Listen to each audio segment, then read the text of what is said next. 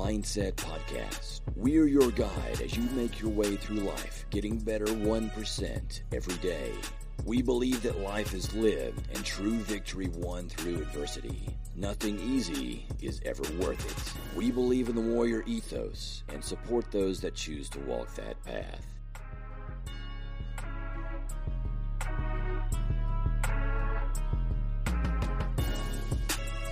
What's happening, everybody? It's me, your host, Gene, here again with another debrief episode. Got some stuff from all over the internet this time. Some things I've been kind of filing away and sticking in the old podcast inspiration drawer for you. So let's see what you think. Going through my list here, we've got How to Use the 80-20 Rule to Lead a Happier Life by Alvin Ang.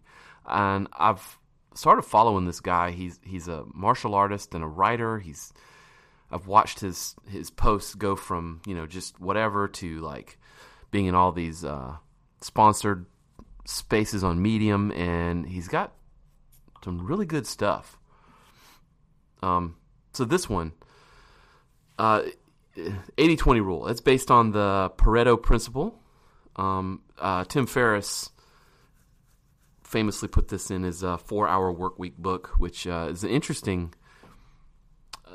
read as well. Tim Ferriss is an interesting guy. He's got a great podcast, and the 4-Hour Workweek book is kind of what put him on the map. It's not really about what it sounds like, and there's even an interesting story about how he found the title for that book, but that's not really it. But the concept is that roughly 80% of effect comes from 20% of the causes. So that's usually good or bad. So like in a company, a company of 10 people, basically all the work is done by about 2 people. All the bad things that you have stress and anxiety over is usually caused by about 20% of the overall things. Interesting, right? That knife cuts both ways. It's usually a concept applied in entrepreneurship, like startup culture and stuff, which I think is where, we get it entered by Tim Ferriss. But you can apply it to your own happiness in daily life. So Alvin's things here, he's got just like 2 points that he makes, and they're good, and I'll pull those out for the post as well. But find 1 to 3 things that make you the most unhappy and eliminate them without mercy.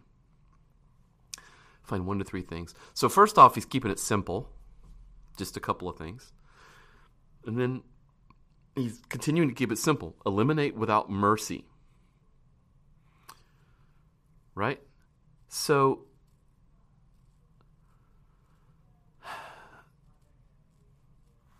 in order to truly be happy, right, we have to eliminate the things that make us suffer.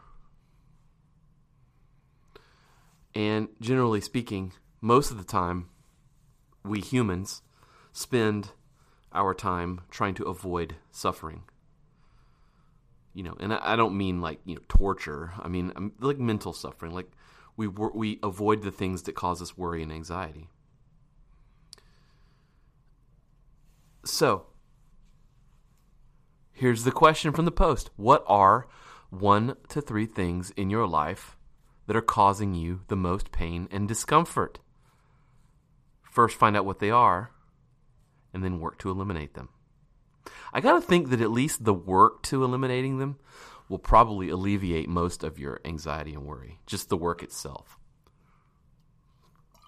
And then, of course, the actualization of that, we'll get there. So his list here: excessive social media usage, lack of control at work, poor family relationships, poor interpersonal relationships, overanalyzing past mistakes. I mean, there's lots of stuff. And I think a lot of us, like him, he himself realized most of his stress came from just a couple of unhealthy relationships. So you cut them out of your life. Whatever, right? I'll tell you a story about employees. I've run a couple of companies in my time of working for myself. I've worked for myself for, 17 to 20 years, and I've had all sorts of employees work for me and had different size businesses. And, I had this one employee that really caused a lot of stress for me and anxiety just by who they were. And, I struggled with what to do and kept looking at myself and kept trying to change the way we do things at the business and stuff. And nothing was ever right. Nothing ever made this person happy. And ultimately, I didn't outright fire them, but we just kind of, however it worked out, they left. It wasn't like firing. It wasn't me asking them to leave. It wasn't me suggesting that they leave necessarily. It just, they felt it and I felt it, and then, just kind of moved on. And ever since then, when that happened, after that, it was like, just immediate relief, right? I've done that with clients as well. I've had clients in the past that, they just, you're worried about losing a client, but they just, just cause all this strife every day. And then, you cut them out, and then it's great. And you don't mind doing work for the other clients and things, and it's just great. So, like he says here, before you diagnose yourself with depression or low self-esteem, first make sure that you are not, in fact, surrounded by assholes. That is a great quote. I am going to cut that out and put it in the notes here because I think it's great. It's a true quote. It is wise, not weak, to first remove any annoying pebbles in your shoe before embarking on the lifelong pursuit of happiness. It is not the daily increase, but the daily decrease. Hack away at the unessential. And he's right, Find out what of those 1 to 3 pain points in your life are. Work on it. Focus unabashedly on 1 to 3 things that make you happy. So the antithesis to that, right?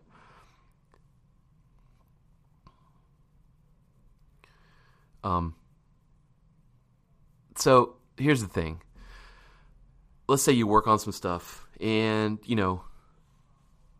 you freed up some time and you've got some time every day. Let's say you have a couple hours every day now. Whatever. You just have some time, or, you have the space in your life for something. So don't fall into traps, right? Don't, doing things that make you feel sort of okay, but they're not really building on anything. They're not building your happiness, right? Like scrolling mindlessly on social media for hours at a time, right? It feeds that dopamine thing that you need, but you're not doing anything. You're literally spending your time just evaporating your time. Just watching lots of Netflix, going to movies because everyone's watching, binging on that stuff, just hanging with people that you don't necessarily like. They're not on your list, but whatever. And you're just doing that, right? Or spending every weekend like partying, or spending every weekend just doing not really worthwhile things. I'm not going to say worthless things, but just like not worthwhile things when you could have spent it doing the things that you identify as making you happy. Don't occupy yourself with mediocre things. Occupy yourself with things you truly enjoy and things that are additive. For me, it's martial arts. If I have free time, I want to train, I want to learn. If I have free time, I study. Right? It could be something as simple as training your dog. Actually, like if you love your dog and that you have time to spend with your pet, maybe go get it actually professionally trained. Do it together. Like in the article, maybe it's playing Dungeons and Dragons with your friends, right? With your true friends. Bring contentment to your life. It's good things. It's a good article. I'll link it up. Read the whole thing. It's pretty good. All right. One of these is not complete without our Mark Manson Instagram. And this one's a good one. How to give advice without being a condescending asshole.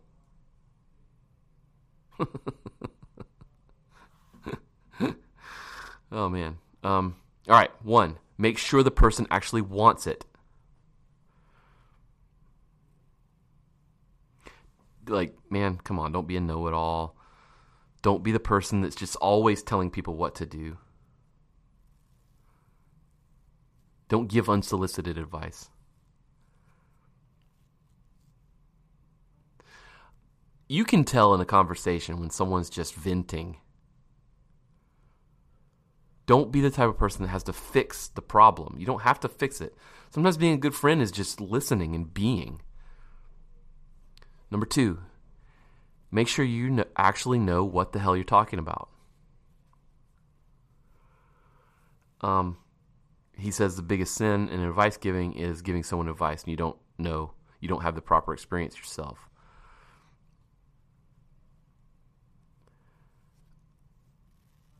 He who thinks he knows everything learns nothing, right? I mean, if you don't know what you're talking about, why are you giving advice on the topic? You know? I mean, you're making shit up. I mean, that's just a fundamental issue. Number 3, meet them where they are, not where you are. I'll read this exactly because this is a pretty good one.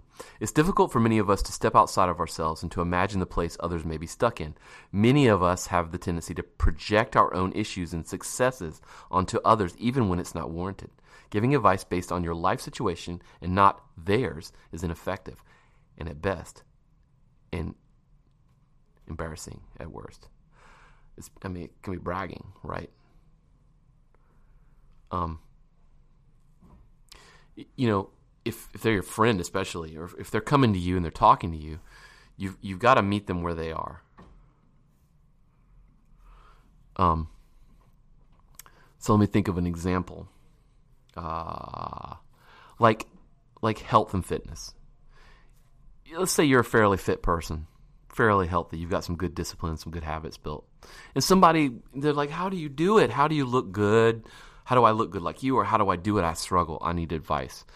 And you tell them, it's just discipline. Just get up and do it, you know, or just eat less. You know, while that may be true, it's not that easy. You know, they're starting at ground zero. You know, for that person, maybe getting up 30 minutes early is hard, or maybe not snacking is hard. Whatever. Whatever. You know, but just because you solved it your way doesn't necessarily mean they're going to solve it the way you did. So try to meet them where they are, not where you are. Number 4, psychoanalysis is not advice. It's condescending.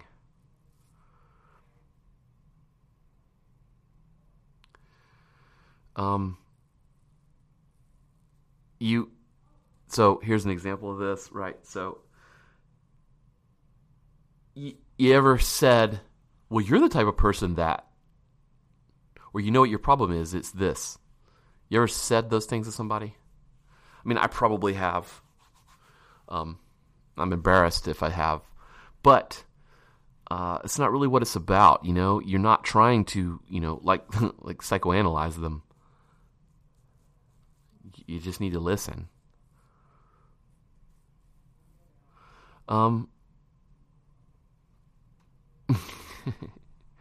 Right. That's really what it comes down to. Just don't try to be a psychiatrist. If you are, so number 5, criticize their actions, not their character.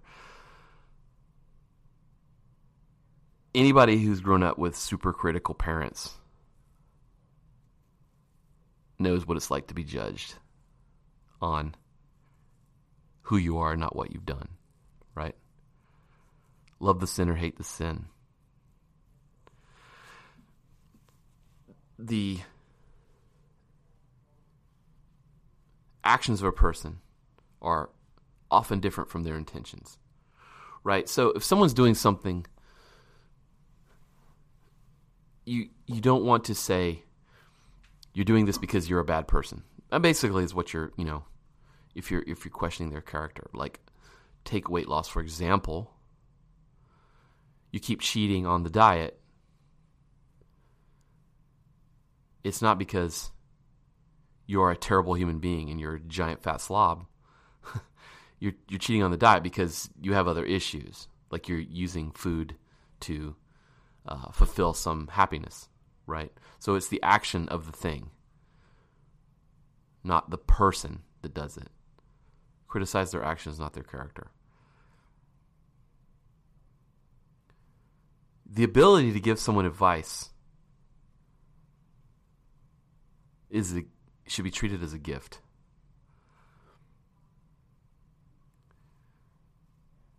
You should give advice unconditionally, whether they follow it or not.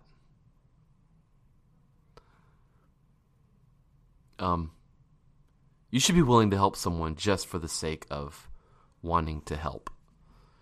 If you are actually giving advice, it should be, on its own, a gift. You should not expect advice back at a later time. You should not expect, a higher level of friendship back later of any kind. You should not be upset if they don't use it. They don't really have a responsibility to do what you say, right? You're not telling them what to do. That's not advice. You're just being a bosser. Now, the flip side of that is there are what I've seen, but I use the term ass-holes. And you have to beware of these people. They're more someone you might want to put in the camp of the Alvin Ang post that I just talked about. People that might suck from you. That person that's always asking you what you think and then never heeds any of your advice, They're just always coming to you. And it's more of the type of person that they begin to get something out of being identified as the person who's always in peril. There's that person that always needs to be saved. That's how they're getting attention. You might want to cut those people out. They're like a time and advice vampire. They're actually pulling your life energy out of you. So that's the other side of that. But to truly be in a good place, check out Mark Manson's Instagram post and do all that stuff. Here's another one. This guy, I think his name is John Kim. He's the angry therapist. What advice would you give someone entering their 30s? And I think I'm in a decent place for this because I've lived through the entire decade of my 30s and I'm now out of them. I'm approaching living through my decade of my 40s. God, I'm old. So, first slide he's got is stop tracing blueprints passed on to you from society, parents, an older version of yourself. Happily ever after is bullshit. Happy takes work and doesn't hang on finding love. It requires you to have a healthy relationship with yourself.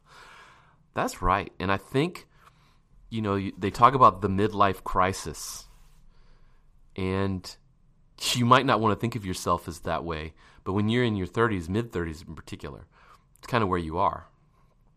And kind of what happens is you've lived a while on the planet, maybe you have a family, maybe you've, started one and ended one, you've divorced or, whatever, bad relationships, maybe you haven't found one yet, whatever, but you begin to not think that the version of you that you are is less than everyone else. It's kind of where you wind up. You wind up comparing. Smash the ticking clock. It will just make you compromise yourself. Don't compare your life and where you're at with friends, because the picket fence has splinters, and marriage and kids doesn't equal happy or successful. Everything in life that matters is hard, but what things of value isn't? you get to a point where you hate everything that you are or that you're becoming or become. Because it's not done. It's not there. Maybe you come against the realization of how much work is actually left to attain the things you've been working on.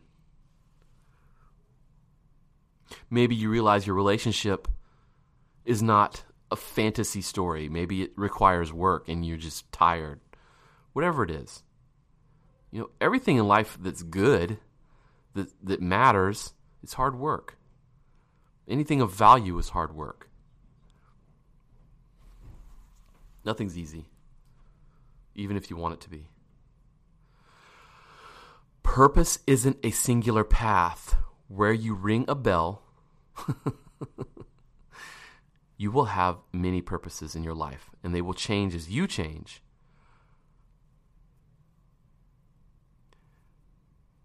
And he goes on to say, treat yourself right, basically.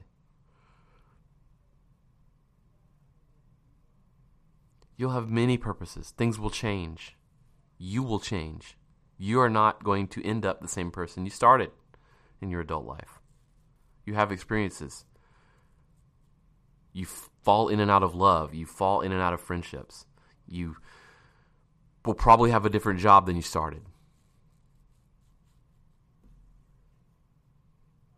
You got to kind of roll with it. Work on liking yourself more than loving yourself, because that's what really matters, that you like yourself. Because to love is a choice, but liking yourself is earned and requires a journey. You should spend some time meditating on that and dig into that.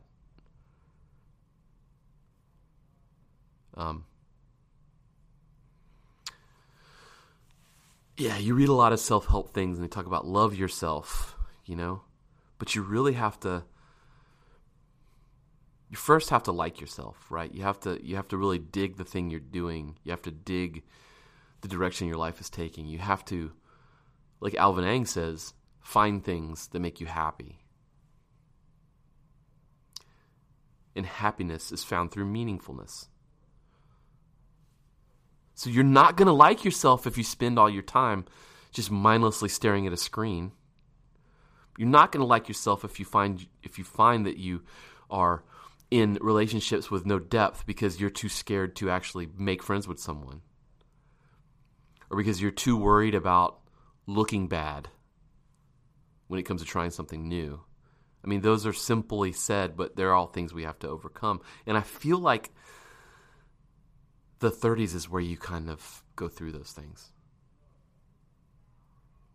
You get into your late 40s and you realize no one gives a damn. No one gives a shit. I think there's a saying that's like you spend your 20s worrying about what everyone thinks. You spend your 30s learning to not care what everyone thinks. You spend your 40s learning that no one ever gave a damn, and you spend your 50s learning that they don't even know who you are in the first place. Or something. I'm sure I killed it, but I like what I just said, so go with that.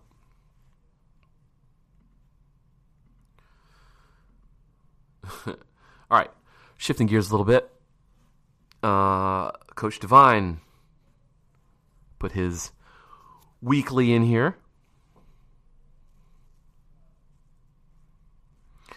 There are 3 rules in life. If you do not go after what you want, you will never have it. If you do not ask, the answer will always be no. If you do not step forward, you will remain in the same place. God, I love Coach. Holy crap. He has a way of just throwing it out there really simply and in such levels of volume that he puts this stuff out.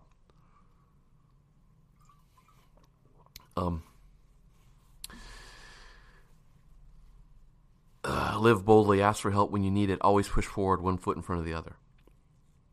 So, that's the thing, right? If all you're doing is constantly daydreaming, constantly writing goals and constantly reevaluating your goals list and constantly making to-dos and then reevaluating the to-do list, you got to have action. You got to start working on that stuff, right? You got to go after what you want in life. I'm a big believer in putting things out in the universe, getting it outside of my brain and out into spoken word to another human being. One way to do that,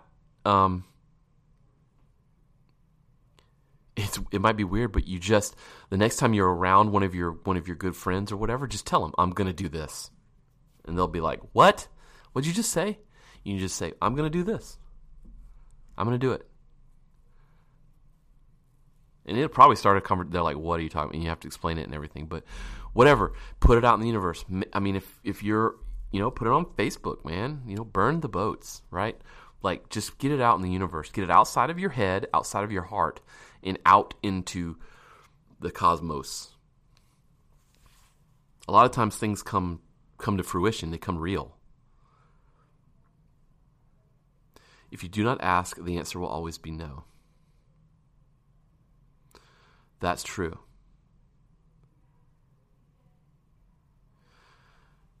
I mean, part of going after what you want is going to involve other people, typically. You have to talk to them. You have to ask opinions. You have to ask if you can do blah. I mean, if you keep it inside of your brain, it's always going to not be real. The answer is always no. If you do not step forward, you will remain in the same place. Never quit. Never give up, right? If you have a goal, you don't have to do it in whatever short amount of time that you really want it done in. I mean, you can keep going. There's a great story. Jesse Itzler, I think, is the author. It's like a book called I Lived with a Navy SEAL, or I Lived a Month with a SEAL, whatever. It's about David Goggins, and he goes and lives with this guy. He's like a startup CEO type guy. He goes and the guy wants him to live with him. He wants to teach him what it's like to think and live like a Navy SEAL. And David Goggins, like, I don't know how, but he like agrees to live with this guy for a month or 2 months or whatever it was. And the story is like, they go to do a workout, and Goggins is like, cool, you're going to do, 500 pull-ups. And the guy's like, I can't do that. And Goggins is like, hell yeah, you can. You are going to do it. So they go out to the park or whatever, and the guy starts doing it, and he gets like 10 in, and it's like, it's been like 20 minutes or something. And the guy's like, God, I can't do 500. He's like, look, we're going to stay here until you get it done. And I think, again, I'm butchering the story, but I think they were out there for like 5 or 6 hours or something like that. And he finally did them all. And Goggins was like, see, you did it. You just had a preconceived notion of what doing it looked like. So you've got to take that first step. You've got to start moving. And when you start moving, don't stop moving. Don't stay in the same place. Life isn't hard. It's just making the decision to not stand still. Hoo-yah, coach. I dig that. Again, this one's kind of all over the place. But here's another one from Jigoro Kano, founder of Judo. I'm reading his book, Mind Over Muscle. He's got this cool quote. To ask is maybe a moment of shame, but not to ask and remain ignorant is a lifelong shame. Damn. Right? I forget where I just got this from, but I was reading another book. Oh, man. Maybe I'll look it up if I remember to look it up. But it's a book on, martial arts stuff, of course. But the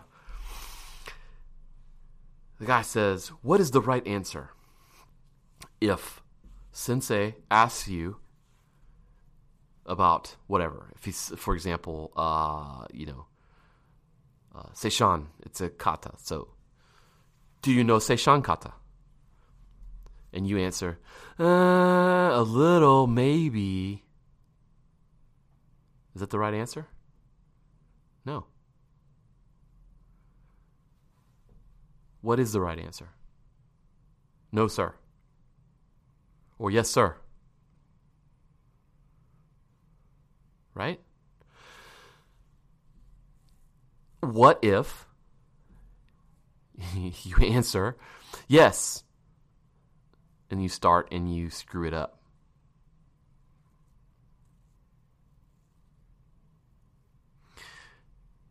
At least you did it. So just think about that. Think about what it is, right? Think about the actual life instance. If you don't know something, ask. I mean, are you scared to be judged? If you don't know a technique and your sensei is going to teach you, you're going to pretend like you do? It doesn't make sense. To ask is a moment of shame, maybe. But to not ask and remain ignorant is a lifelong shame. It's better to ask and learn. Ask, get over yourself. Learn the thing. Then what? Pretend like you knew it? You ever heard that before? I know. I think I talked about this somewhere else. My kids will say that. Be like, hey, your room's getting kind of messy. I know. Today's the day to take the garbage out. I know. And in my head, I'm always thinking, well, if you know, why haven't you done it already? Like, what is the problem? Right? The answer isn't, I know. The answer isn't to pretend you know. The answer isn't to just remain silent. Engage. Ask. It's not even shame. Just remove it. Learn and get on with it. I like that quote. If I start my dojo and actually get a building of my own, so right now I have a school inside of a gym. If I ever have a standalone dojo, or even whatever, I don't know. I might paint this on the wall. I like that one. Last piece here. This is a cool post. He's a local guy here. I'll link it up. It's not really as much about that as it is, the way he points it out. About Conor, I'd be remiss if I didn't talk about the McGregor-Poirier fight. How do you say it? Conor McGregor and Dustin Poirier.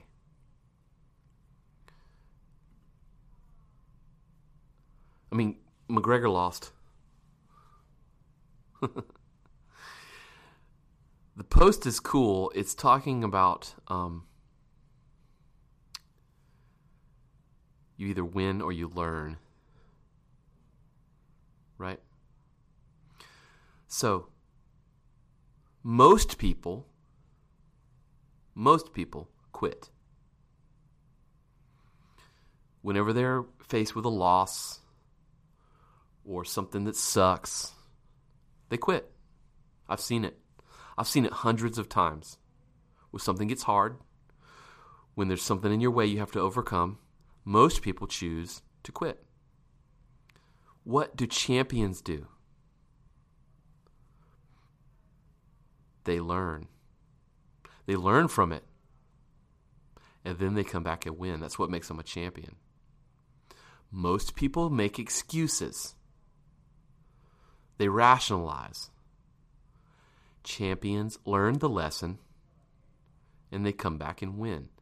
McGregor's lost before. This is not his first loss. I think he has like 4 or 5.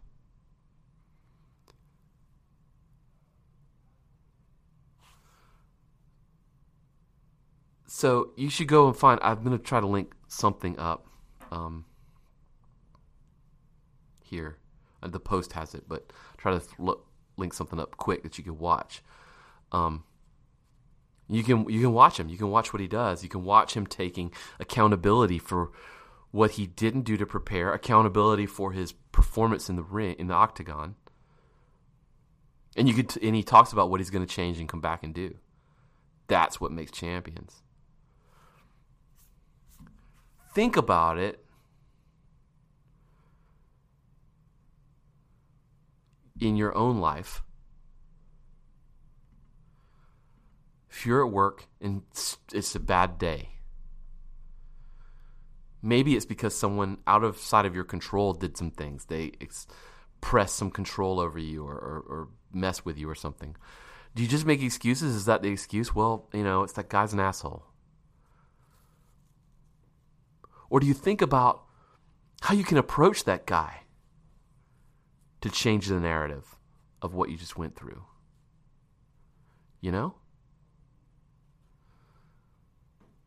Like I have this client that, they're always changing things up, right? So we'll do like a fixed. I mean, we have the way we work with this person is we do like a fixed fee on a project, and what that means is I get paid one sum, no matter how long it takes. So if I'm getting paid for something, and it takes me 10 hours to do it, well, that's all well and good. But if I can do that same amount of work, but if I can get it done in an hour, well, then I get 9 hours basically of profit, and it's up to me to get it done faster, whatever metric is used for profit, right? Whatever that is. And this person's always changing stuff up. So I could get mad and just call the person a dick or an asshole and like, it's just how he is, or she, or whatever. Or I can change my approach to how I deal with these projects. I can change my approach by how I talk to this person. I can change my approach to the amount of detail I get out of them, or make them pull together before I start working on anything. I can change the approach of how I handle the deadlines to then make it remain profitable, or at least profitable in terms of my happiness level of doing the work, right? Or I could just write it off as a bad client. That person's a jerk. The person's not a jerk. He's a very nice person. But see, that's one way you can look at it. I like that story. I like this post. I like looking at that McGregor. Whether you hate him or love him, because he's a cocky SOB that had some serious problems. But he is a gracious loser. It's not that he's a gracious loser. He's respectful and he takes ownership, and I like that. So check that out. Try to listen to that. I think you'll get some lessons out of that. So all right, that's all I have for today. Hope this was helpful. Again, hit me up. Love to talk to you about some of this stuff. Let me know. And until next time, get after it, y'all.